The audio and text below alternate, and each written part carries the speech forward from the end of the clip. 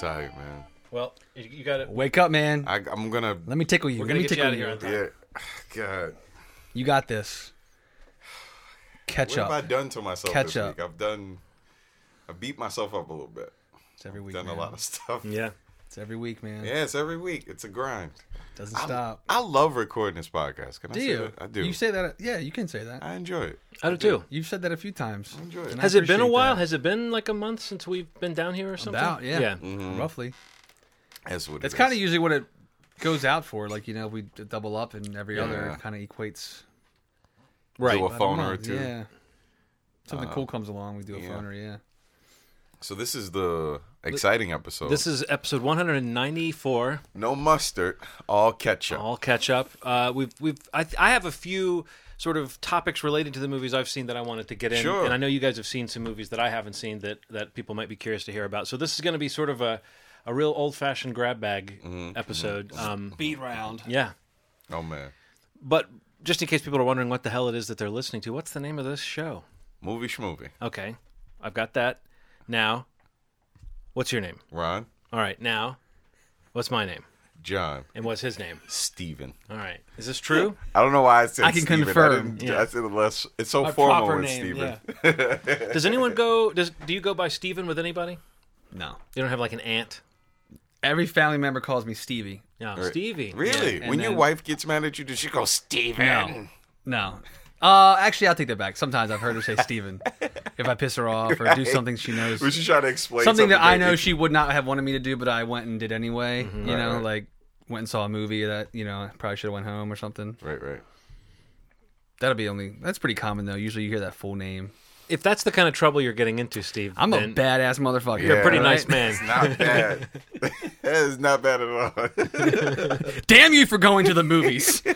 How dare you? I wanted to see that with you. That's like the extent of our argument. It's like, Right. how did you see that without me? You need to go see it again. You know that, right? It's like you went ahead and ate without me, and you Yeah. want to be like, honey, I hope you realized, yes, that was rude of me, but I hope Right. you realized that a trip to Arby's, if that's like what we'd be talking to the marriage counselor Yes. about.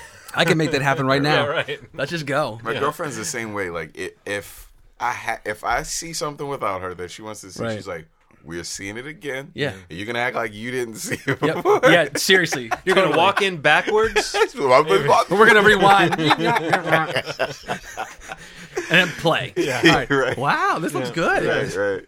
No spoilers. No, good stuff. Good stuff. cool. Actually, I think most of the things that I'm talking about today I saw without her. Oh, but in most no. cases, it was for her well-being that she didn't So see Ronald, these movies. when you do that with Erin, when you go back and see something with her, Mm-hmm. does she sense you sitting there looking at her at certain parts to see how she'll react? No, I genuinely, I don't know what this is, man. Do you do but that though when you're watching yeah. something with somebody and there's like All a the part damn you time. I'll can't wait punch to it see- up. I'll punch it up. What?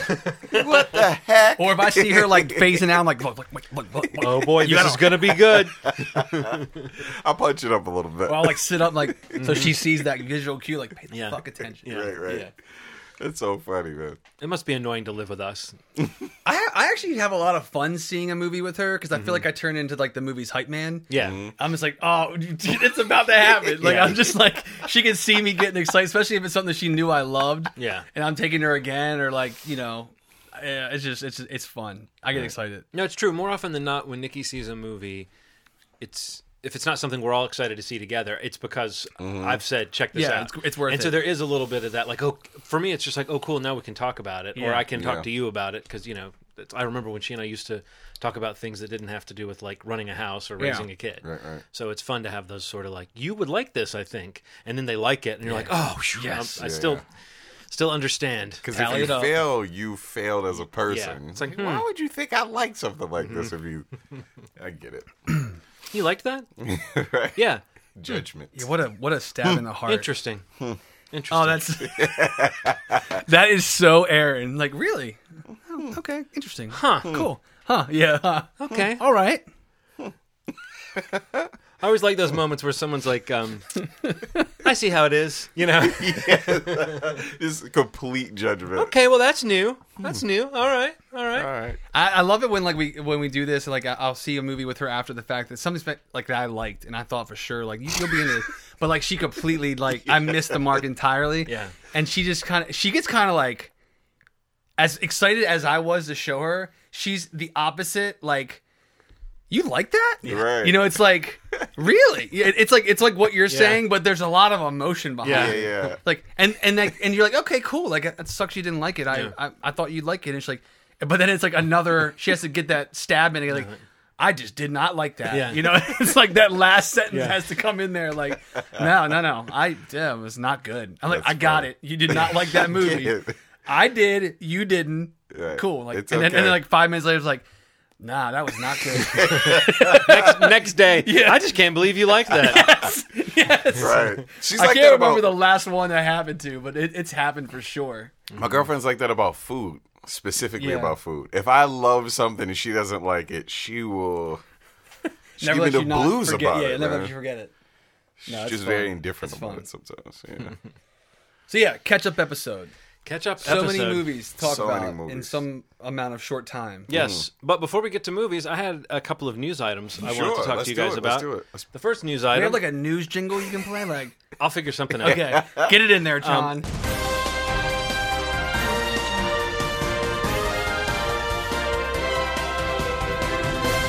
This week, it made the news that Daniel Day-Lewis is retiring from acting, and I just thought that was an interesting announcement.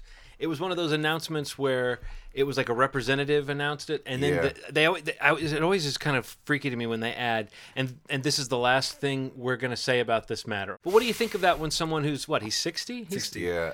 So he's pretty young, but he's also a guy who, in recent years, doesn't take on that many roles. Right. We've only been in how many movies? 29 movies, I looked. Oh wow! Well, That's he had way 29. more. You know what? He had 29 acting credits. Oh, so he okay, must okay. have done some television. Right. Yeah. But I was thinking like the lead roles. Yeah, Like, lead roles, he hasn't been had in a a ton. lot. I know. like 10, 8. So when people, artsy fartsy people like Daniel Day-Lewis, who all these mysterious, a guy who, if he's going to play someone who works on shoes, Yeah. he goes off to Yeah. Venice and Yes. apprentices under a cobbler for Yes. 5 years or something. Right. when people announce things like this, I want to say go fuck yourself. Only because, like, all right, like Joe Pesci. Did Joe Pesci did he announce? I don't think so. I'm not saying Joe Pesci and Daniel Day-Lewis are on the same level. I'm not saying that. It's just something about. Well, maybe you should. the I think art Joe of- Pesci the made art more of the Gone announcement. Fishing movies than Daniel Day-Lewis made movies. Yeah. That's probably that. Yes. You're absolutely Don't right. check my probably math right. on that. There's something about the art of the announcement that just doesn't seem good. I just wonder why. Yeah. I mean, my only feeling on it is to start getting publicity for that P.T. Anderson movie. Yeah. And I think he hates the industry. Phantom Thread? I've gathered Totally, yeah. Kind of like, I mean, I hate to throw his name in the pot, but Johnny Depp apparently really hates the industry. So much so that he's left the country. Oh, you mean know? so much? So much so he's decided to take it down from the inside of every movie that comes out, one by one. One movie at a time. He's fucking. He's in one movie that I want to see him in and that I think looks great, and I don't mind that he's in it because I think he's the guy who gets murdered. Yeah. right. But the Murder on the Orient Express, Yeah, he Yeah. actually looks. That looks so good, guys. It fits his character. It looks great. that trailer gets me excited. Right. Every That time poster I see it. too. I haven't Yeah. seen the poster. Oh my god! Do you guys know the story? I know of it. I'm not very versed in it, and I don't want to be. No, well, let me put it this way: it's got a great hook. That's all Okay. I'll say. If someone explained it to you, it would ruin the fun. But to Okay. me, Gotcha. even knowing what it is, I love that they're playing like the reveal of Hercule Poirot, who is this detective, as like. If you're a fan of this, Yeah. you hear that name and you see it's Kenneth Branagh and you go like, "Oh, this is going to be good." If you don't know anything about it, you're like, "This seems iconic." Yeah. You know what I mean? Yeah, There's yeah. something Totally about it feels that that just way. seems that way when it goes. I through felt the like I car. was missing something a And little it bit. introduces Yeah. all the characters. I mean, honestly, of all the trailers I've seen recently, I believe that one had me like sitting forward. That Yeah. was like a movie my mom loved when I was a kid, cool. the Okay. Albert Finney version, and we watched it, and it was like it's a creepy story. Murders on a train are creepy, Yeah. and the Right. backdrop of that story is creepy. There's like a crime behind a crime. I think it's ripe for a current version. And when I saw this trailer and I saw how people were reacting, I was like, I could totally see like what the hook is, what the story actually is. I could see them doing it just great. And honestly, it could be a fantastic, fun time at the movies. Yeah, So, I can't wait. When was the last time you saw a mystery? Just a very good, a legit mystery that I'm telling you has a great resolution. Really? If they do it Really? right, it's got a great resolution. The trailer is shot so well when it's just panning down the train and they have the description of who each person is. I haven't seen anything like that before, so it was very, very. It's very refreshing. confident, And it's like got that thing Yeah. of using like Yes. anachronistic pop music with a period piece, and Yeah. it works beautifully. Yeah, I wasn't. You know how I feel about modern music Yeah. and old things, and it worked, man. I think for You trailers loved it especially. in. Was it Pan? Was it Pan? What was it called? What was it called? Pan. Pan, yeah. I loved it. The Hugh Jackman. Fuck you for that. That's my benchmark for your love of modern music. I wanted to kill that, but I remember. I wanted to fucking just tear the screen down. Just take a big sword. Like a swashbuckling moment, just hang down. Oh, Hook, yeah. Yeah, just oh god, fuck that movie. Yeah, Murder on the Orient Express. Yes. It Looks so good. Can't What, wait. does it come out in 2017? Yeah, Does it come this out fall. year? This fall. Oh, that's soon. Yeah, and Branagh, I think I'm all confident in that dude. Right. No. He's Okay. he's good stuff. We got on a tangent from Yeah, Daniel yeah, Day-Lewis. No, it's cool. So what are your thoughts on that, Steve? When don't care. When you don't really care. I mean, I respect and admire Yeah. him, and he's one of the greatest He's of, so of, good. of this of that generation, whatever generation. I'm just saying, like, you know, like you think about who his peers are, Right. and really, I don't know who really touches him, you know, in terms of performance. Oscars, you know, the strength of performance. Yeah. You know, you'll talk Tom Hanks, and like you'll have people like Denzel, you know, just age wise, like Right. in that ballpark. But I don't know that many of them really kind of touch like the type of actor he is, Right. the method acting, and like just the fucking all. He's synonymous with that. Like, Yeah. I think that he is the name you mention when you want to absolutely. say, oh, I'm not into that Daniel Day-Lewis type thing, Style, or to yeah. say, oh, he's like that Daniel Day-Lewis type of actor, and everyone knows that means it's totally immersed in the character. Yeah. I always think that sounds like maybe an annoying person to live with if he's like got to be Abraham Lincoln for 6 months while he's Right, shooting right. that film. But I think when you see those movies and you see the performances, you're like, okay, I get it. Yeah, I buy I it. see why you did that, because that was different from someone just acting up there. You know, The whole, but I agree with whoever said it earlier. The whole announcement about retiring from acting is like a weird thing to me. yeah, that's kind of Like- what I was asking like, about. Is like, yeah, like, why do it? Why why- not just disappear? Yeah. Like you just want people to know. It's got to be. I don't know. That it's a publicity thing. You know, like talk about this movie now because it'll be his last one. Well, what it means is he'll never, if he does quit and he stays gone.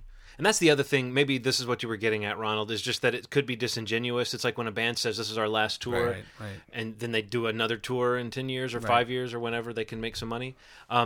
Daniel Day-Lewis, I've always wondered, like, when is he going to make that, I don't know, that comedy? Or when is he going to star in that tentpole summer franchise type film? When's he going to be a villain in a Fast and Furious movie? I've always wondered, like, when is he going to take that role that you never would have thought he would have Right, right, taken? Never. I don't think he ever is. Never. And now maybe that's really true. Do you know what I mean? I totally if you get what you're stay saying. in the business, there's always that possibility that they're going to wave enough money under your nose, and you're going to be playing Aquaman's grandfather. You know, Right. Yeah. and Are now, you a villain in a Mortal Kombat movie? right? Or you're going to be a villain. You know, right? Or even in What a very specific thing. You've thought about this. Yes, he would be so good as a villain in a Mortal Was it Kombat. Shang Tsung? Yes, a white Shang Tsung. Well, I'd heard that they were.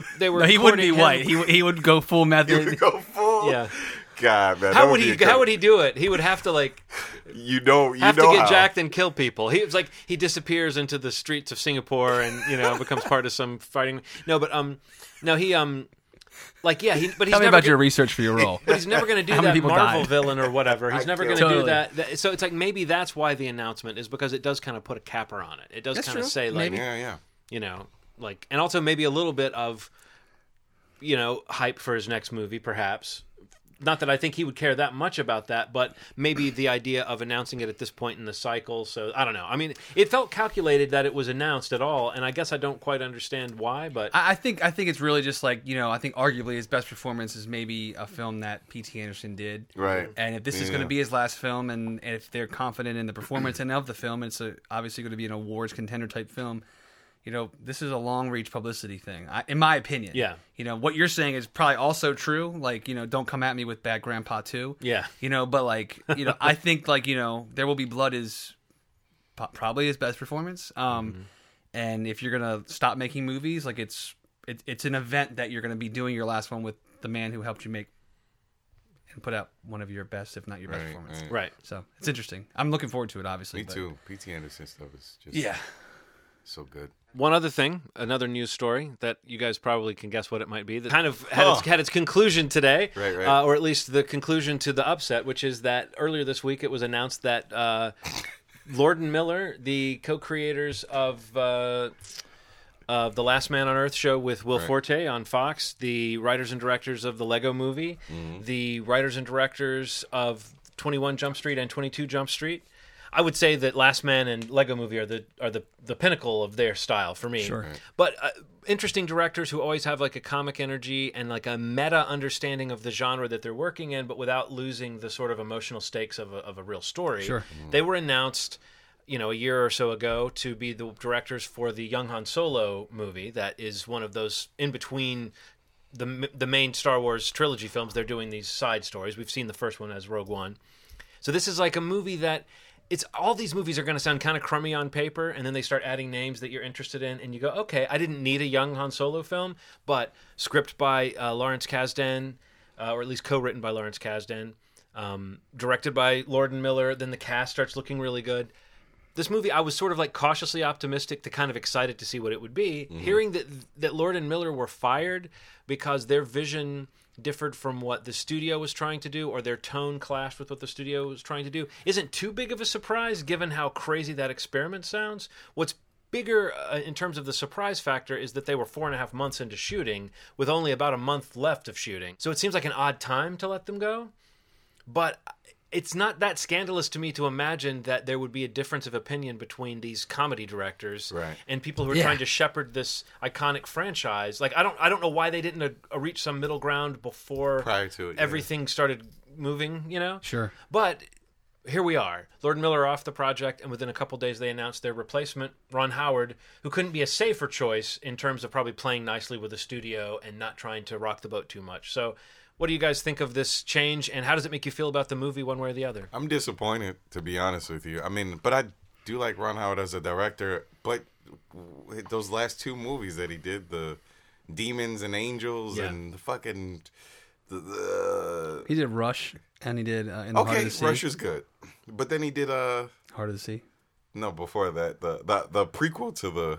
he did the Da Vinci Code and Angels and Demons. Angels and Demons and Da Vinci Code are two movies and the one that came out are not very good summer. to me. That's right. There was Inferno. Inferno. Those three movies.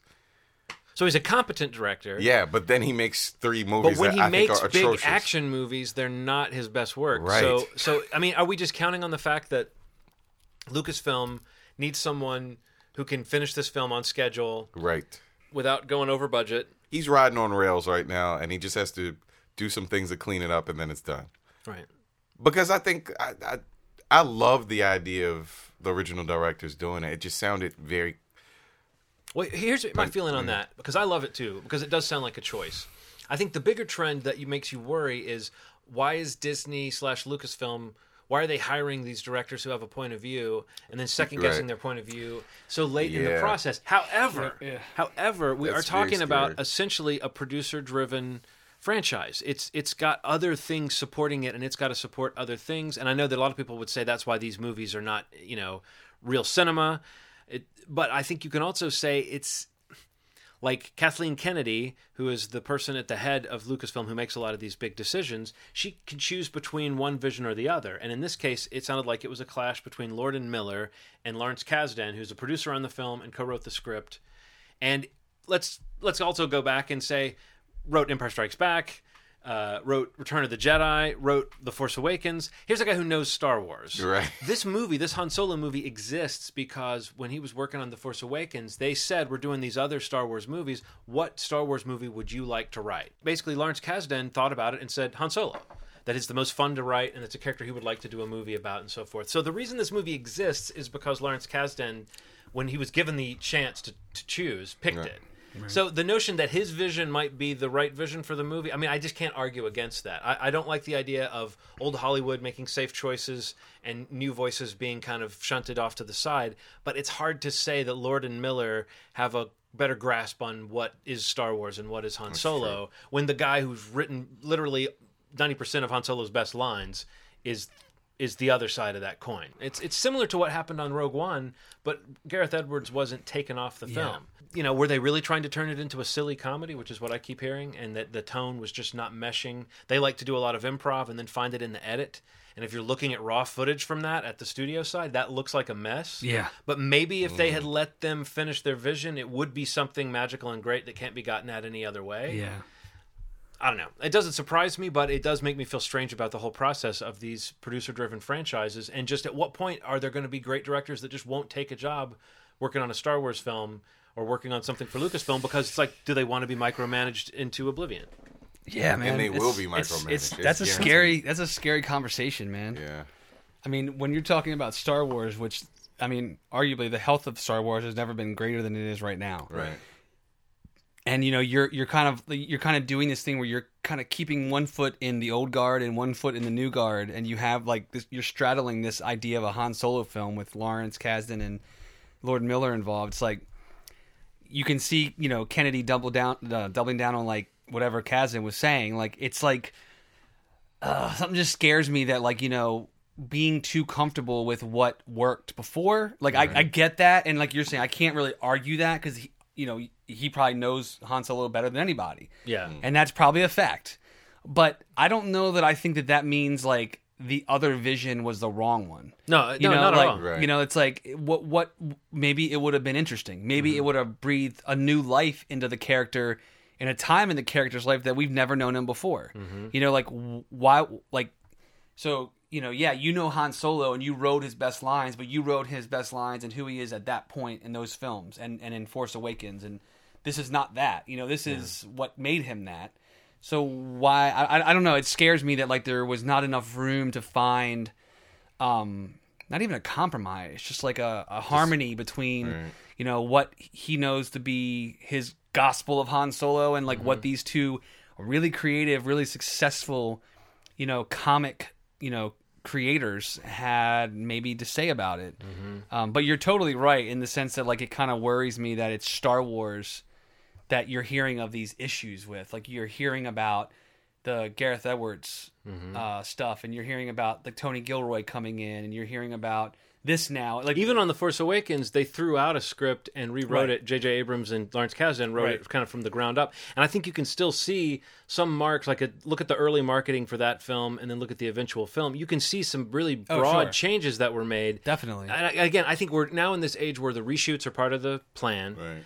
And they do that. They do correct it a lot. It's just weird when you change horses in midstream. That it looks shaky. And that's 3 Star Wars movies in a row under this new leadership that have had that happen. However, Force Awakens and Rogue One were both good and had a great response to them. So it's like maybe we're just looking at a situation that's just not a friendly situation for filmmakers with big ideas. Yeah. Because their big ideas are going to have to come under this giant shell. It's very rigid. It happens on the Marvel side, but I feel like on the Marvel side, you hear people leaving the projects before they get in motion. They don't seem to be doing as much once it's deep in. Like Edgar Wright, that broke a lot of people's hearts when he left, but they basically kept their schedule by getting Peyton Reed in there. I did not sense that movie was any like lacking in personality because Edgar Wright was gone. It was just a different personality. James Gunn seems to really flourish under that model. He's been given a long leash. So I don't know what it is on the Star Wars side of things, why it's tougher. Maybe because the pressure's on a little bit more. It's Star Wars as a brand. It represents something so huge, and they do believe that it can hit all those quadrants. But when are they going to say it's okay to make something that doesn't have to hit all those quadrants? When are they going to say we'll spend a little bit less on this one and let it be a little small, a little bit different? I thought that's what the side projects were going to be, right? Yeah. So we kind of all thought that was what the point of the side projects were, to be a little off the beaten path when it comes to whatever it is that they're trying to do in the main canon. Like, I thought that was going to be something that would be a little different, something a little more... Like a story you would never see in any other way except this way. That could be really small. Maybe something a little more heady. Maybe something a little more, like, delving into some of the side characters a little more deeply than the main story would. So, I don't know. Maybe that's not the case. So we'll see. And we also have a lot of access to information. That's also a thing, too. This may have happened for a lot more films. We're just hearing about it more because the information is so accessible. And it naturally makes us tense up a little bit. I wonder how it's going to be credited. I wonder if it's because you don't typically have more than, I mean, like 2 directors would be crazy, but 3 directors would be even weirder. Yeah. But I don't know, like it'd be weird if Ron Howard's name is on it and that's the only name when we know he came. You'll know at in the like end. 2 weeks. Yeah, I guess that's true. Like I read that, like, you know, they're on like a hiatus for him to look over the footage and see, like, you know, if they're going forward with all that stuff or like what they're gonna do. Mm-hmm. I feel like it's a matter of totality. Like they'll look at how much footage is saved from what they shot. I mean, they'll have to be credited if it's like a significant amount. You know what I mean? Like they're really like the Directors Guild is like really on top of that shit. Mm-hmm. Like they're very specific about what has to be, you know, qualified as a directing job. But yeah, I don't know. We'll see what happens with that. But I mean, I wanted to use that as a way to transition into one of the movies I wanted to mention. Can I say one more thing about Ron Howard, though? He did direct Willow, which, whatever you think of that film, was an attempt to do something, but it's also under the Lucasfilm banner. So that was like an attempt at a new franchise. And also, supposedly, when The Phantom Menace was just a script, Lucas was looking at certain directors. He asked Ron Howard to direct The Phantom Menace. So again, it's a little bit like Ron Howard has been circling some kind of Star Wars project for a while. I don't have much of a strong opinion about Ron Howard, but whenever I hear people talking shit about him, I want to defend him and be like, these kind of workmanlike directors who just turn in a film in focus and essentially on time, like there's something to be said for that. But I think the movies of his that I really like were earlier movies, like Splash, I really loved. Parenthood, when it came out, I was a big fan of that film. So yeah, I think I liked Rush a lot. I think he's had interesting films. Rush I haven't seen, but I've heard good things about it. Rush is really good. Rush is good. It also was like visually exciting, right? I heard a lot of people talk about the races. The race scenes are amazing. And even in The Heart of the Sea was not great, but I mean, there's a cinematic quality to it. Right. And, you know, the visuals, like he makes good looking movies too. And yet there's still something that's kind of dull about them or bland. I don't know, there is. Yeah. I mean, I fucking love Opie. I've got nothing against the guy. Yeah. His narration on Arrested Development is fantastic. Top notch. I saw where people were saying, does that mean we'll get his narration on the new Star Wars movie? Never tell me the odds. The odds were bad. Oh, man. Steve, what were you going to say? So this is my transition. Oh, okay. Transition. Star Wars. Can I tell you something that I'm very worried about? Okay. The director of Episode 9. Oh, yes. That's a good transition.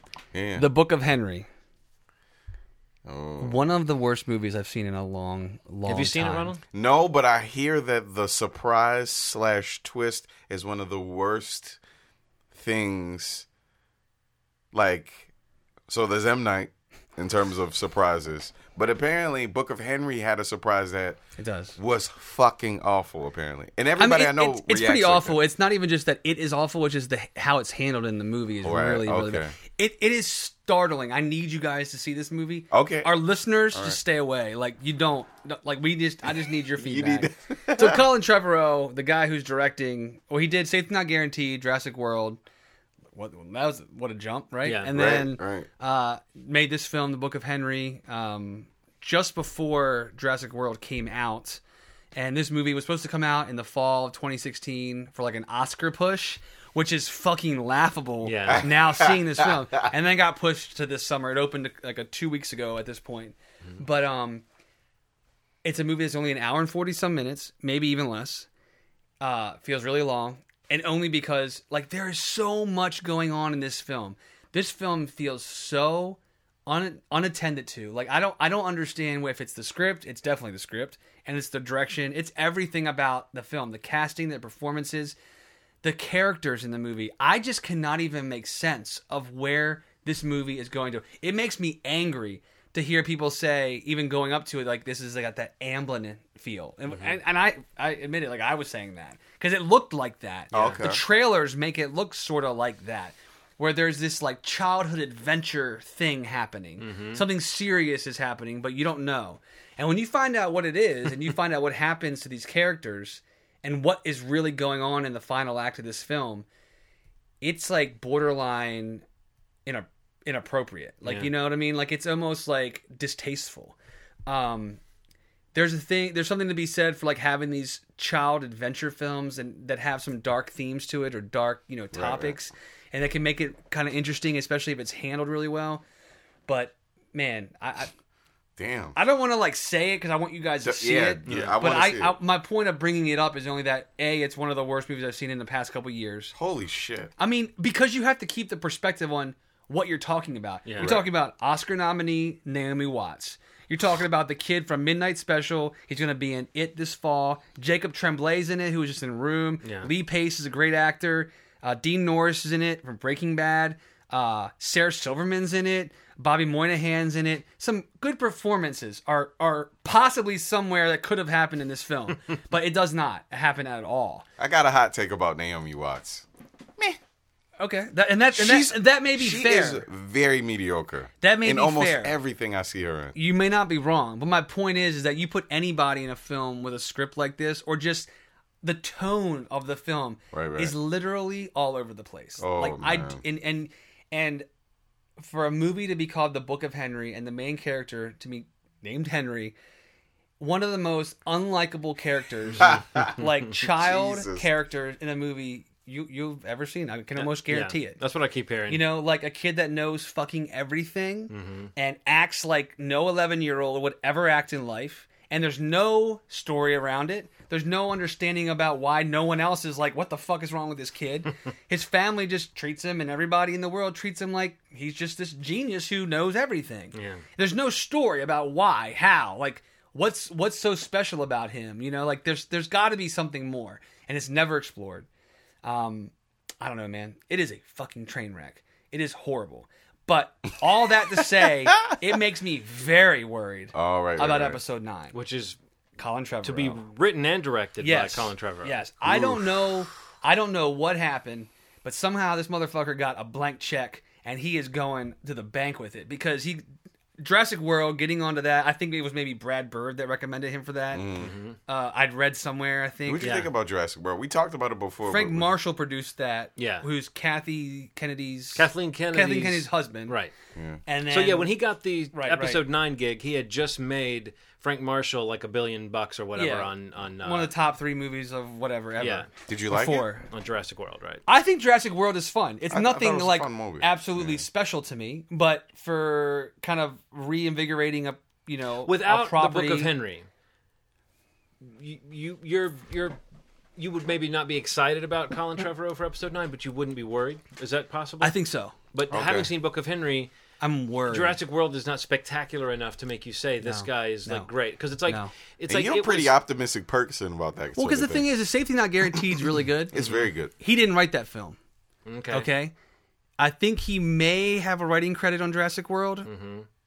Maybe I can't remember now that I say. I know he's got a co-writing credit on the sequel. Okay, yeah, that is right. And Jay Bayana's doing that film, who I love. That sounds great. Yes, Everything I hear about Jurassic, Yes. it's called something else. Though. Fallen Kingdom. Yeah. But I don't know, like there's some weird thing happening where he went from directing a good film to making a big blockbuster, a satisfactory big blockbuster, to coming back and because of that doing this film, which I just don't understand. Like it is we could do an entire episode. that what's the episode called that we did for the counselor? You were warned. You were warned. Like that is a prime episode for the Book of Henry. Take note. We'll do that later. Okay, yeah. But I don't know, man. Like, just in terms of the conversation, thinking about the Star Wars machine and like how aware of what's happening with their product, Right. and to see what's happening with it and where it's going, it's just scary. And I mean, in the next few months, we'll probably start getting nuggets about episode 9, but it's just scary to think about like that much of a lopsided product that he's putting out. Right. And I mean, sure, the direction of Jurassic World would be enough to say I'm not worried per se about what Like episode he's someone who 9 might will... play ball actually with right the studio. Exactly. Yeah. And that's what I think is like is the in. But man, I don't know. You asked me when I saw it on our messenger thread, and I just like immediately coming out of the theater, I felt it. I felt like, I don't think anything will change. Yeah. I don't think that any kind of, this is not going to do anything with like what he's doing with episode 9. And maybe, hopefully, there's something more attention being paid to that. And like, I hope the fuck there is. But it's just like, you can't not walk out of watching a movie like that and saying, this is the guy that's going to close out the next trilogy of Well, I mean, it's one going of the to most beloved films ever. send off Leia, who's no longer able to appear in the film, obviously, even though the movie was originally going to center on her. So they're having to rewrite it already to deal with that, and they have to somehow account for her not being there without killing her off screen. I don't know what they can possibly do, but they have said they didn't change anything about her story in episode 8. Right. So that's tricky. And then also, paying off the arcs of, I mean, I'm assuming some of these characters survived to the last movie, but the new characters, Kylo Ren, Rey, Finn, Poe Dameron, like that feels like a lot to put on somebody whose track record might be that spotty. Who's just like average. Yeah. I mean, if the script I have is a great, worry that he's that could be kind of different. average. Right. I don't know. I just wanted to get that off my chest. I wanted to say that. Well, we're in Segway Town tonight, so you know what else was kind of God. average? Maybe below average for this particular star, but it's interesting because of the ramifications for a potential franchise. But The Mummy. What do you think about that notion that they got ahead of themselves with this Dark Universe they thing? did. Universal, apparently because they were a little bit nervous about the reception of The Mummy, they made this big splashy announcement of all their other actors and stars they have queued up, such as Javier Bardem for Frankenstein's Monster, Jonathan Depp. I was about to say, why all of a sudden, young Jonathan Michael Depp for The Invisible Man. And then we've got Tom Cruise and what's her name? I can't believe I'm... Sophia... I don't know. Well... The Mummy. Yes, as the Mummy. And then there's The another assassin person. from Kingsman. Russell Crowe as Dr. Jekyll and Mr. Hyde, which is also featured in this Mummy film. And then the movie comes out, and it critically gets drubbed. Doesn't do great at the box office. Now, internationally... Domestically. It's doing okay. Yeah. It's another one of those things that might survive because of that. But... it's Tom Cruise, who, it's like, we associate him with striking within a certain range of success, but when you look at, like, his big movies of the last 10 years or so, they haven't all been successes. They haven't all been blockbusters. They cost a lot of money. He puts a lot into them. Some of them make it back. He's still sort of a bankable name, I guess, around the world, but he's kind of fading in terms of what he means to a movie here in the States. And then here is a movie that I think... has key moments that are sort of vintage Tom Cruise that I actually did appreciate. Like seeing him get thrown around by the Mummy is hilarious and fun. And he's playing into that sort of the joke's on him a little bit the way it was in Live, Die, Repeat. Or what was that called? Edge of Tomorrow? Edge of Tomorrow, yeah. Love that movie. Yes. Well, I mean, like, it's that, Tom Cruise is still capable of doing that type of performance. Right. I don't think he's ever been better than he is in Edge of Tomorrow, as far as playing on his persona. And The Mummy just doesn't do it as successfully. But it's this weird merger of franchise, adventure filmmaking, and this horror thing that Universal's trying to do, and a Tom Cruise movie. And so it's very bizarre. Yeah. But it doesn't really point the way forward for this Dark Universe franchise at all. And dude, they're fucked. Like, what do you do at that point?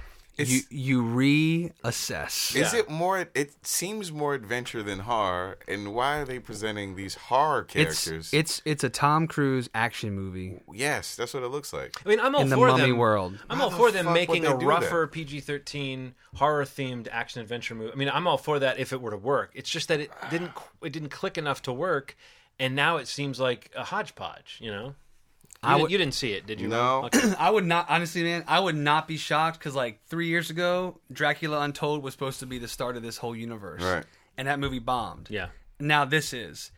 Honestly, man, like, I don't know how. I mean, I'm sure they're going to go forward with it somehow, but I feel like they need to reevaluate. The next one's supposed to be The Bride of Frankenstein. Like, there's rumors that Angelina Jolie, Bill Condon is signed on to direct it. That could be great. It could absolutely sounds great. Yeah. It's a great lineup, Yeah. and it's apparently supposed to be not as large of a film as like The Mummy in terms of budget and things like that. That's a key right there. Like, there's no reason that these films need to cost as much as The Mummy cost. Yeah. Really, I mean, not every single one of them. I took Henry to see it, and he's 9, and he didn't have this association with any of the characters, and he thought it was fun. He knows when a movie's only okay, but he has fun at the movies. And I think for him, it was maybe one of the scarier movies he's gone to see, and that was the experiment for me. Was like, is he going to be creeped out by this? And I think he had fun being a little creeped out by it. But what was funny to me was when the movie was over, he didn't understand the Jekyll and Hyde thing at all. It completely missed. And I realized, like, oh, he doesn't know who Jekyll and Hyde are.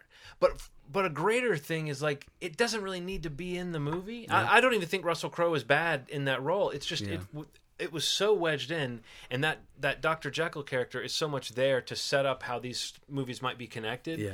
And it just felt like this is not working. How do you... Isn't he like the Nick Fury? He is. He's the Nick Fury. But it's like, how do you do that when you've got Russell Crowe and Tom Cruise? These aren't like people. These aren't like quiet castings. You know, this is supposed to be big. When it doesn't click, how do you back off of that without everybody kind of losing face in this? Right. I think this is one of those things where you.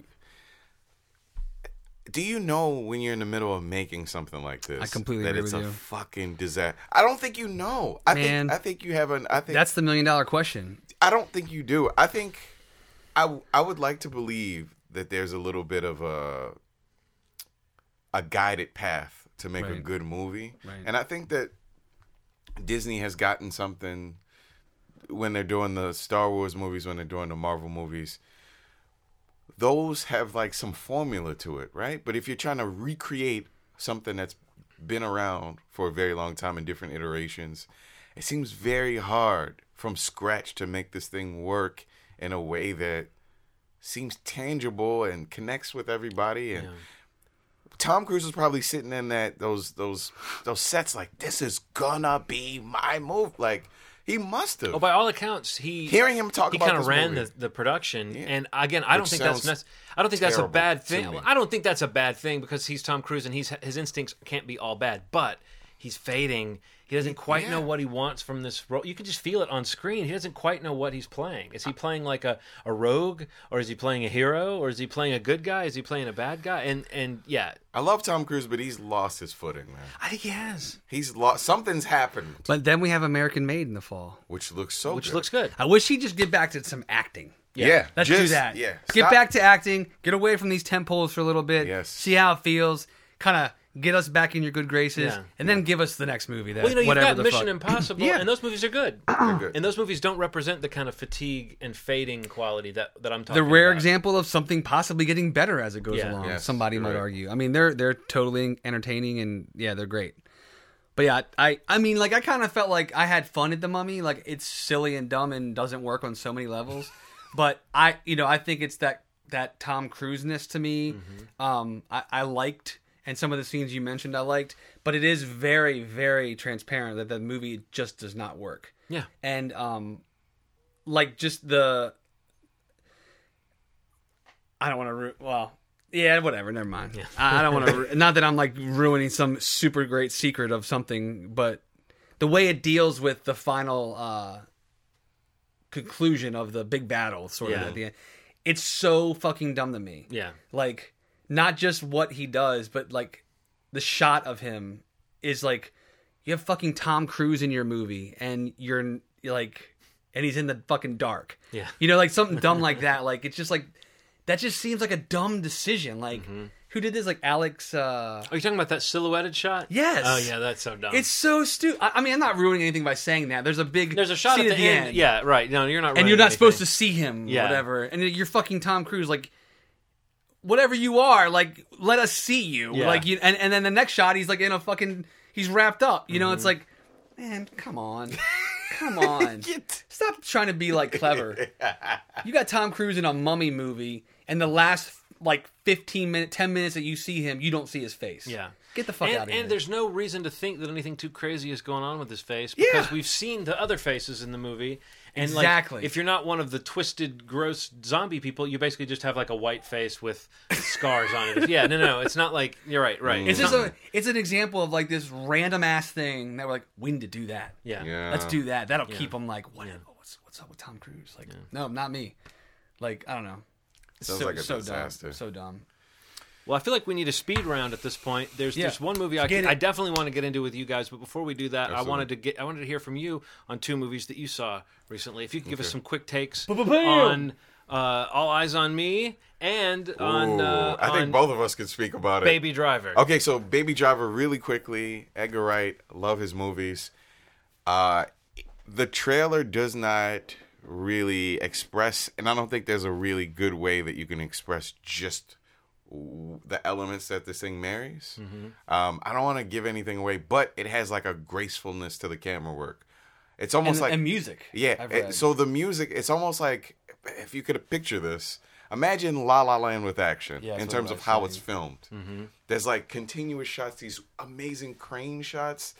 There's this one take shot at the beginning of the movie that if you have an appreciation for one take shots, fuck. It is gorgeous. Did the crowd like it that you saw it with? Yeah, they loved it. Okay. One weak part about it, Jamie Foxx, not really a big fan of what he's doing. Okay. This like, I don't know. I'm trying to figure out if I still like Jamie Foxx and stuff, but the movie itself, the characters that are in it, John Hamm's a little like underplayed until the third act, but he's pretty great in it. The guy that plays Baby, he's Ansel Elgort. He's like a I don't know. Elvis Presley sort of. Yeah, Thank you- I'm trying to get a read thank you on very him much still. thing to him. That He he's- seems so bland to me in the trailers. yeah, But I well, could totally believe that this is a movie that. There's a reason for all of But that. all I need to know is Edgar Wright. You know what I mean? Like Yeah. that's the main reason I need to see this movie. But I'm also really intrigued by the practical stunts and actual stunt driving. Like can't that. wait. That stuff sounds really cool. And every time I see it, I'm like, yeah, I can feel that kinetic energy that you're talking about. I can feel that coming through some of the marketing materials. But nothing has really grabbed me more than just knowing this is the next Edgar Wright joint. I'm more there for than that. Guardians, the movie is the music. Totally. It is definitively. There's a lot of reasons that I can't talk about, but the music is this movie. It's very, very dependent on it, and there's no way that the only people that could have done a trailer that really expressed it is like A24. You know what they do with like the rhythm of the song, the whatever musical selection they've done, and they marry it with the footage. Okay. It's the only way they could have expressed just how much the music is pivotal to some of the scenes. It's so good, man. I think it's very good. It's not a looking forward to masterpiece, it. but it's I have a feeling that Yeah. I might think it's a masterpiece. it's fucking good though. I feel very, very positive on It's this film. but it's I love him. You have to tell me about how you think it's filmed I because will. it's I will. very different I will. than anything I've ever seen. I will. In terms of action films. All right, So, all eyes on me. Go. All eyes on you. trash. Oh, okay. But- I thought you were more ambivalent. I think that but I love Tupac and it has some really strong scenes. I feel like they wrote 4 good scenes and they're like, let's connect these things. How? Yeah. The first half of the movie is very hard to deal with. He has an incredible backstory. His mom, the Black Panther Party, and all that stuff should have been done really well. And it was not done very It's well. like glossed over, really. It's quickly, glossed yeah. over. The way that his mom is incredible. That actress is pretty good at Is some he good parts. or does he just look like him? The latter.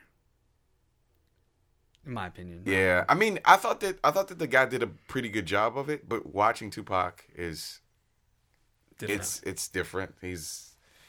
And I would love. I mean, even though John Singleton's Tupac movie was supposed to have a jail rape scene with Tupac, which fucking bothers the shit out of me. That's just nuts. I would kind of love to see John Singleton's version of this yeah. movie. Now Yeah. that I've seen this movie, I'm like, all right, John Singleton, I get it. He's I kinda- get why you shit on this movie the way Yeah. that you did. His Exactly. career is nuts, though. His career is he's spotty and it's Yeah. weird. He's got that new show coming out that looks pretty Yeah, the interesting. cocaine. Oh God, the Snowfall. Snowfall. That looks great. It does. FX. But I want to see if he's apparently working on something. He has something.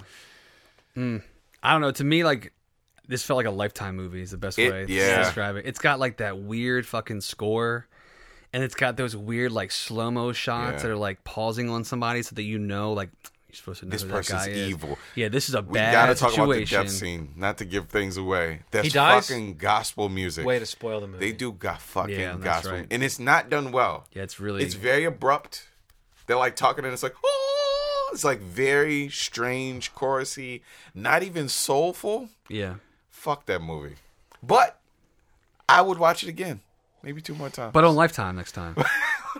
but But on Lifetime. I mean, it did crazy good business. I mean, Yeah. there's obviously an Look, audience It wanting has to some learn. good Yeah. scenes. It's There are a few standout scenes, and I mean, Yeah. some of the live performances are like kind of. They're always Yeah. fun scenes to watch in these kinds of films, especially when you see somebody like you said, John, who looks just like him, Yeah. trying to capture some of that magnetic nature that he had. You know, some of them are a little better than others. Yeah. Um, And the but- nostalgia of seeing the videos Totally, that he yeah, did. Yeah, there's absolutely. something really cool that they do that I wasn't expecting, where they kind of have him in these videos, which Yeah. feels a little like cheating. Because there's a lot of like that. Not a lot of good dialogue and a lot of like nostalgia. Remember when he did Brenda's Got a Baby? Right. Remember when it's a lot of that and not a lot of good acting, which is kind of a shitty. So I have a question for you. Sure. So he was in Straight Outta Compton? That actor? No, as this Tupac? was a different. So that's the guy that John Singleton was Oh, going okay. to That's what I was trying to figure So out. John Okay. Singleton had picked that guy to be in the Tupac movie. They dropped him out of the project and also got rid of that kid.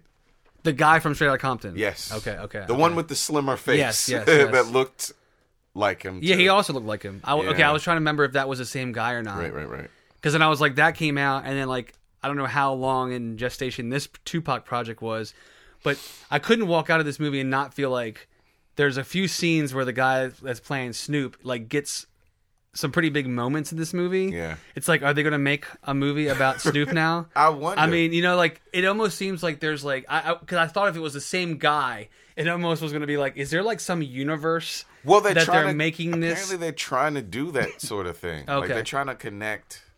Because There's like like a- Notorious, you know, same guy that played There's like a Death Biggie. Row Records Right. series that's coming out on BET that's supposed to be I read about that, yeah. similar characters or whatever the fuck, man. I don't know. It was a strange movie, to be honest. Okay. And it was very dismissive of the complexity of him. So, you know, it is what it is. Yeah, biopics are weird. Super weird. I mean, there's such a format, and it's kind of interesting that now we're getting to the Tupac, movie, and it still falls into those biopic traps. Yeah. It sounds like. And Straight Outta It really Compton does. was so fucking good in comparison, especially. There's no That's comparison. no comparison. Have you seen You're Straight right. Outta Compton? No, yet? I need to. It's incredible. It's so good. goddamn good, man. Yeah, like you can't. Yeah, that's like the first thing. Like with the screen that we saw, people were coming out. Like you could hear them talking about Straight Outta Compton. Yeah. You know, like just kind of the comparison, and that's the first thing you're thinking is like, just the scope of the film feels completely different, and the tone, and I felt like this movie like went so many times for those like gotcha moments where you see the Yep. there's Dr. Dre. Yep. Or Oh. there's Suge Knight. Yep, that's Yep. him. They're at the Mike Tyson fight. Like, they're dropping these like pieces of people or pieces of history, like that's your breadcrumb that's supposed to get you to the end of this film without actually really being sure of what story of Tupac they were telling. Yeah. There's so much. And there's some sort of through line, but in my opinion, it's those moments. It's like these characters. Oh, Snoop's got a cool scene on the plane where he gets a knife, and there's like these moments like, oh, that was really cool. But what the fuck was that scene? Like your girlfriend Erin made a comment after the screening, was like, it just felt like a lot of scenes. It didn't feel like a movie, and she's totally right. It was That's a really- montage of fucking scenes where they just could. And they're anchored by those things, like Yeah. the court case, the rape accusations, the shooting at the fair, these like things that people know about. Like you want them to show you things you don't know about. Yes. And that's really not that present in the movie. I thought they were gonna evaluate who he was as Yeah, a man. totally. And they didn't do that at all. yeah, So you're absolutely right. meh. So, I had one last movie that I just had to get into with you guys. Yeah, let's do it. And it seems to be related to something we've talked about before. We've talked about when particularly every year or so there's a horror movie that comes out that is marketed as the greatest movie. horror movie of the last 20 years, or a horror This masterpiece. is a whole other episode. But- or by the the same- scariest film I've ever seen. I was going to or say this whatever. after he mentioned the trailer cut with his studio. Yes, Yeah. no, I was about to say, when you said that about A24 earlier, I was like, don't we know that A24 can make a bang-up trailer? However, now we know they can also make whatever trailer they want, They're hoodwinking us. regardless Twice. of the movie. Twice. Well, I only know of the one, but... Witch. The Witch. Oh, okay. The Witch. See, but I don't... The trailer. Oh my Dude, God, the trailer. They got torn apart for The Witch. Yeah. The fucking trailer. I guess I don't feel as lied to by the Witch Oh, trailer man. because that movie has all the elements that you thought it had But from the trailer. the first trailer for Witch was It was almost exactly like that one. But what in I'm terms saying of- is that if you went to The Witch expecting a horror movie, it has the supernatural elements, it has the demonic stuff, it's got the stuff, it's just set up differently. People were disappointed that it wasn't more conventional, but That's what it is. It wasn't not the movie that they sold it as. Whereas I feel like It Comes at Night, even though I don't think the trailer, which that's the movie we're referring to Yeah. here. I don't know Yeah. if I said it before, but It Comes at Night, which the trailer never got very specific to the point where you didn't really know what the horror was going to be. But going to see It Comes at Night, I really admired the filmmaking. I thought there were some great performances. I thought the sort of the lighting and the style that it was shot in was really cool and really evocative, and it was a really interesting movie. But it's just, I mean, it's strange how much they tried to market it as something that it's not. Even the name of the film kind of plays into that perception that it's something that it's not. And I realized that for me, I think that the critics that are calling this a great horror film, I would make a distinction that they're not making. I think there's a difference between horror film and just film where horrible things happen.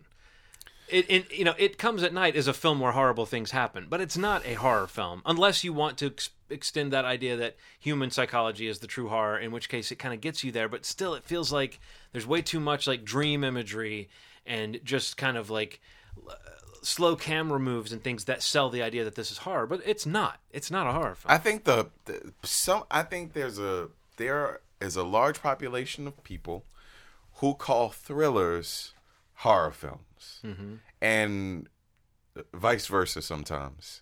And I think that we have to distinguish, especially with these two movies, Witch and this one. Sometimes things can be presented very differently. Because what it is the trailer is supposed to give you a vague idea of what it's about. A vague idea. In some ways, the tone.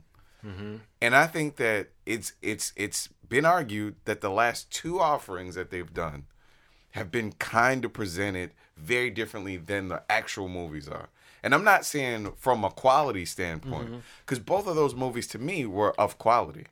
It's just the way that they're presented initially versus what they are tends to be very... I don't know what the fuck that is. And the reason that's so surprising is because you're hurting yourself in the long run by doing that. Whatever excitement you're gaining by getting people in the door, you're losing that goodwill if they don't get what they thought they were coming to. Now, that doesn't mean audiences should be sold exactly what a movie is by the trailer and ruin it, but what you said, the broad idea, you shouldn't go in with the wrong idea of what the movie's going to be, because then it feels like a bait and switch, and which is especially tragic if the films are good. Especially with It Comes at Night. It Comes at Night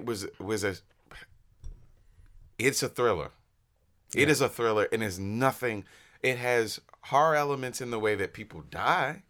The subject matter is something that could be considered a horrible thing, like you said, but this is not a especially after being around you two, not a fucking horror film. It is not. Yeah, I mean, I got a total agreement. I mean, the idea of them shooting themselves in the foot with the way they mismarket a movie is the problem. You know, I feel like The Witch and It Comes at Night, The Witch getting a cinema score of a C-, which is horrible. Anything under B- is like not good. And It Comes at Night got a D. So like what that is saying is what audiences that were sold the film came out of the movie thinking about the film. So I mean, I think that that correlates to expectations being something that was different than what they went in there wanting, you know, or actually what the film actually was. I think that's the problem with a lot of these things. It's almost like, you know, for a movie like The Witch, which I don't know, was like maybe like $3 or $4, $5 million or whatever, and this one was produced in house for like $5 or $6 million. So you know they still make money, but it's almost like you're trying to cast the widest net with something that you know is much more niche than you're like trying to make it seem. But then when you succeed at it, you obviously wanted that big opening weekend, right? Like The Witch. Yeah. You know, this one did not open anywhere near as big, and it's definitely, people do not forget that shit. Like no, they don't. The Witch, like there was articles, there was a lot of stuff about The Witch being mismarketed. Same studio, and a very similar kind of film. in tone and in pacing and things like that, especially when you're selling it as a horror film. The greatest horror film ever or created. a mainstream. That's I'm not even talking about the accolades. Right. I'm talking just about the trailer cut. Yeah. Take Yes. away the accolades, the quotes, the pulls, anything like that. Just show me the visual and the music. And that's what I'm talking about. Did you while watching It Comes at Night? Did you stop and try to think like if you were trying to get people in the door to see that movie, Yes. how the fuck would you market it? Right. It is. You're right. The reason I'm saying that, Steve, is because I think you hit the nail on the head. It's a much more niche film than A24 wanted it to look like. I don't know that I have an answer. Right. I mean, it's a tough call, but I think in a boutique studio like that, that's trying to kind of have their feet in the mainstream hit, winning Academy Awards, but also still fulfilling their art house reputation. Yeah. Like they're gonna fuck up somewhere. Like they have to be. I love the studio. Most of their films, too. I'm a huge fan of. I'm a huge fan. But I mean, coming off a year where you win a Best Picture thing, you need to still have movies making money. And this is a film that maybe if they had marketed it differently, maybe not as like, I don't know. It's all about the trailer, dude. Seriously, it really is.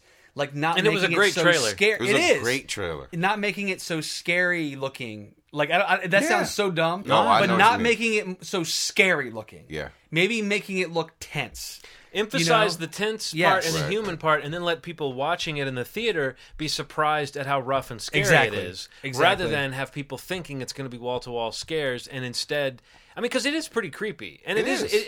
you are unsettled the whole time. But I think you're right. Tense is the word that I would use. It's funny that you said that before, Ronald, too. About okay, so this movie is a horror film when it should be maybe a thriller. Yeah. And I love him, but Jordan Peele calling his movies social thrillers makes me roll my eyes so Right. hard. Like, I mean, I know that I know what they're saying by that, Yes. but it's so funny to me that it's a way of, and this is maybe me as a horror fan speaking, it's a way of elevating it to make it to say I don't make horror films, I make social thrillers, Right. and I think that phrase got stuck on Get Out in the press, and now I have a script for another social thriller I want to do, and I'm just thinking like, I'll just call it a horror movie. I get it. Just call no it one wants what to it- admit they're making a genre film. Sure, No one yeah, wants to right. admit they're making a B movie, no matter how well they're making it. Yeah. But no, I think you're right. Like this movie, it has so much to offer if you are willing to kind of give into it. It's not too long. Like It Comes at Night is not a slog. Yeah. It's interesting. It really does. Like the people I saw it with were so not into it that it was distracting to me. People in the theater were saying, "Oh, come on," and stuff like that. You know, and I wanted to say like someone is here like trying to Right. enjoy the movie, Yeah, but chill out. like to the point where they clap. There's a point where someone's running through the woods at some point late in the film, and a gunshot goes off, and it's a truly traumatic part of the movie. They laughed and clapped. And said, now shoot the other one. Like it was like, Oh my God. and they were like yelling it at the screen, and I was sitting there going like, man, these people are only acting like that because they came in here expecting Yes. a Yes. scary That is horror not their movie, fault. And an hour and a half into it, they are tired of the tone. They're tired of the pace. Now it's their fault for being assholes and like, applauding the death of a character. I think. However, it's not their fault that they came in there expecting a different movie than the one they got, and that is weird. That is a weird thing to do with your marketing because it's so short-sighted. In the long run, it's going to hurt your movie. My main issue with the trailer is that the trailer makes it seem like a lot of this movie takes place at night. And that's not the case. It's just not the case. I mean, if people knew that, like, the daytime was a certain amount of whatever and then it got tense at night, that's not what the trailer looked. The trailer made me think that the majority of this, the scares and all this stuff is taking place at night. In the dark. In the dark. Yeah. There's dark corners. And There's the dark contrasting of the red on the dark. yes. Like no, a lot totally. of that. A lot of like small lights in the corner, and that's not what it was. Why the fuck did you try to? That's like a very small element of that movie. Yeah. Yeah, it really is. Totally. Very small.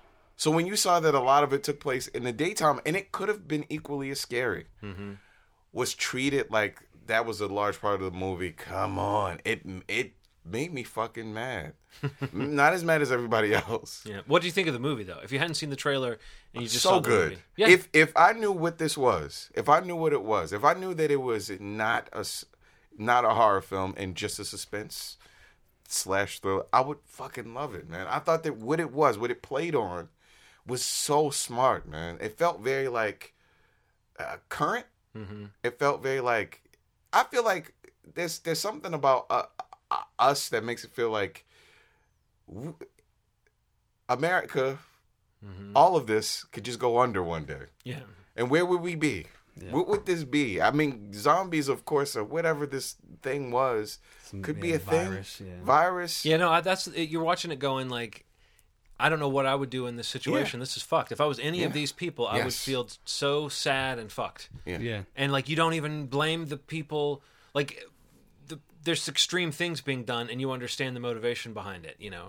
Yeah. So no, I thought Joel Edgerton was great. So good. I thought the movie itself was great. If it was presented in a different way, I would. What's his name from Girls? Christopher Abbott, is that him? Yeah, he was good too. He was good. You know what's good about him is he was inscrutable.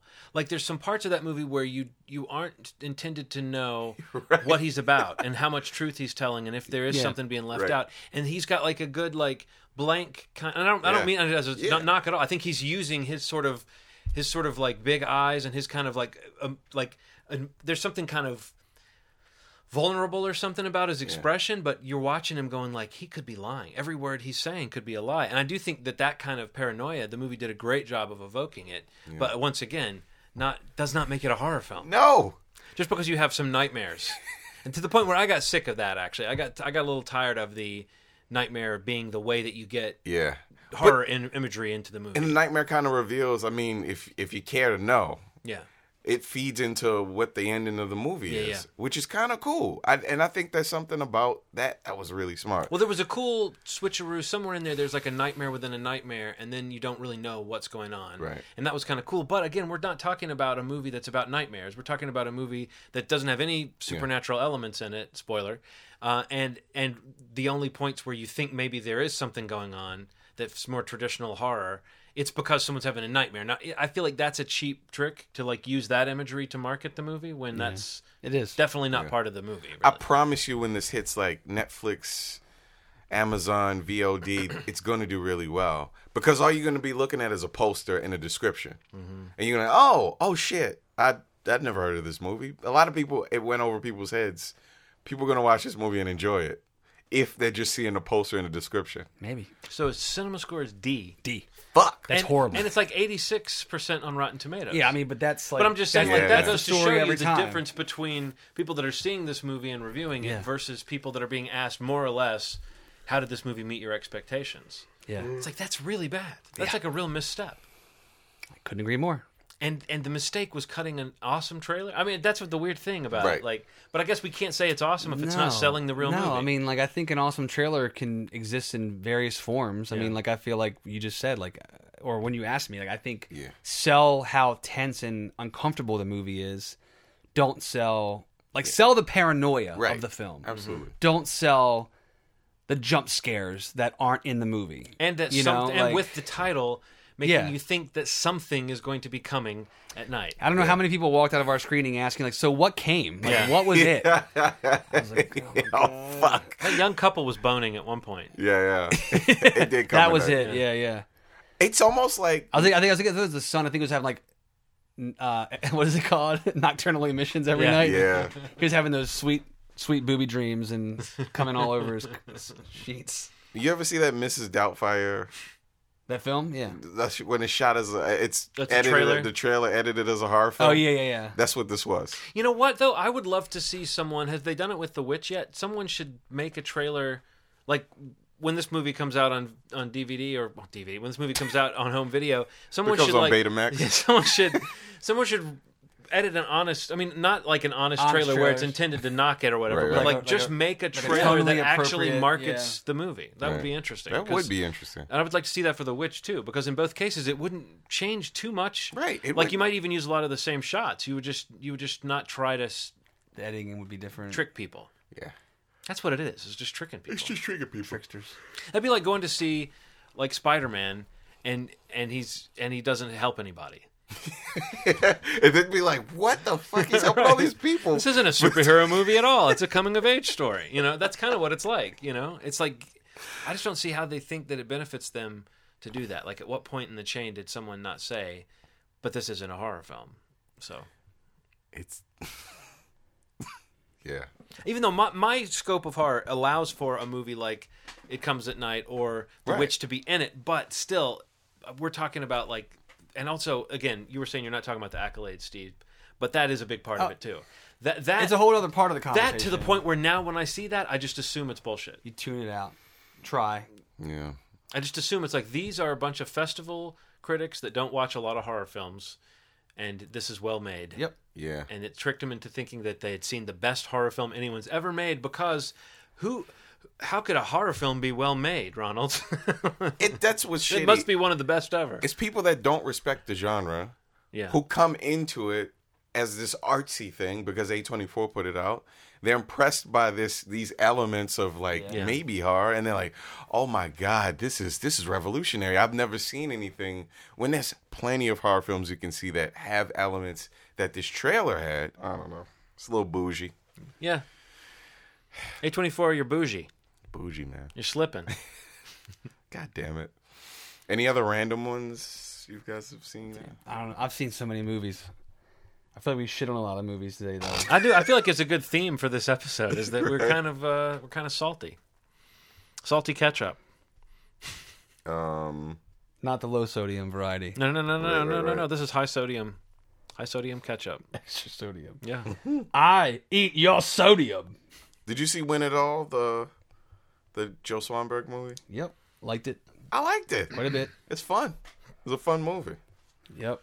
Shimmer Lake. Recommended it on Netflix. What are you laughing about? Did you see it? No, the name. Fucking It's pretty good, actually. Shimmer Lake. I like Shimmer Lake. Shimmer Lake. I liked it. I like it. Benjamin Walker, Rainn Wilson. Oh, that's the crime. Yeah, it's basically a crime mystery drama thriller told in reverse order for the days of the week. So it starts on Friday and goes to Monday, and piecing the mystery together, like what happened. It has all those comedic actors that Yeah. are doing serious. Okay, I gotta check that out. I can't remember all their names. Adam Pally's in it. I love Adam Pally. Ron Livingston. I was surprised. I really dug it. It's like a Netflix original movie.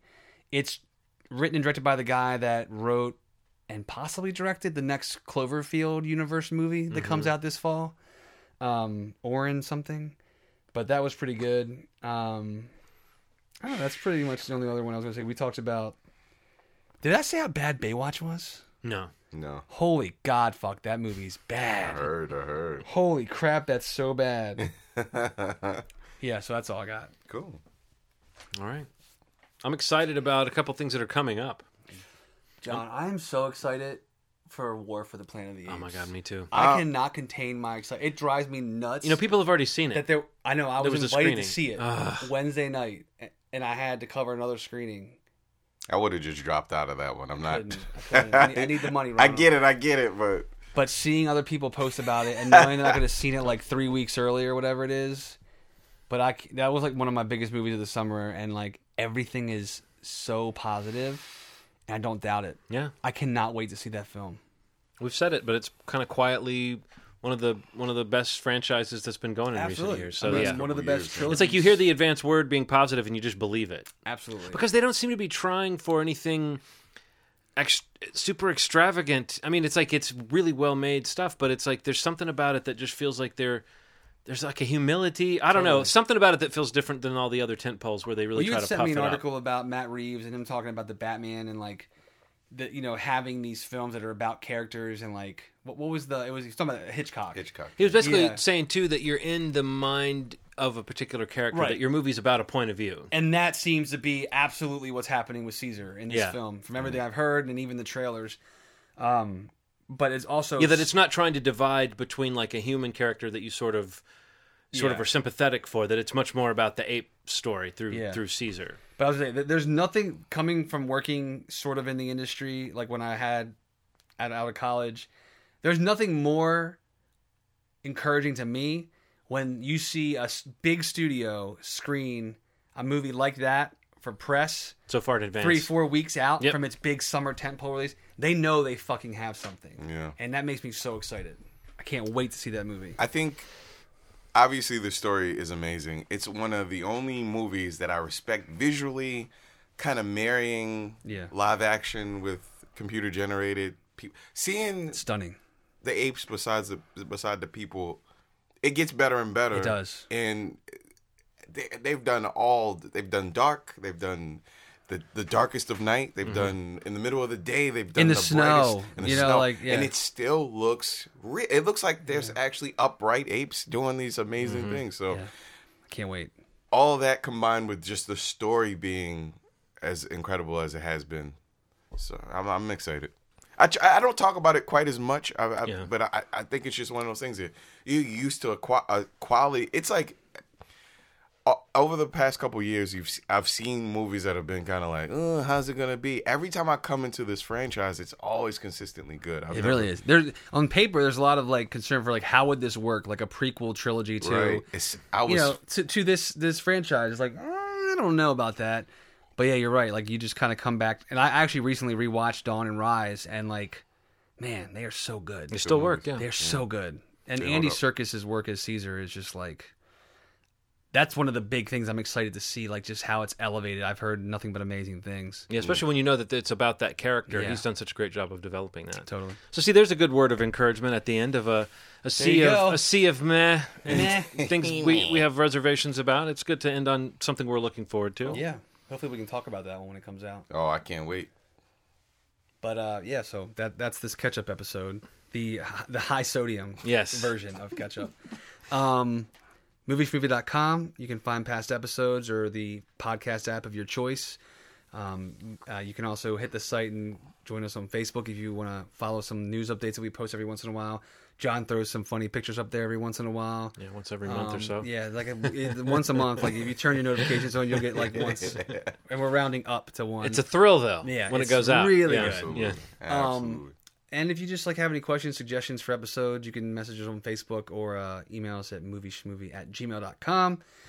And in 2 weeks, we'll be dropping an episode where we are kind of getting into talking about some of the recent true crime documentary films, series on streaming services, podcasts, just everywhere we're getting our media these days. It seems like there's some really interesting stories being told through the documentary true crime format. And we're going to kind of talk about some of those, and that'll be in a couple weeks. Cool. But as always, you've made our day. Take care. Bye. Bye.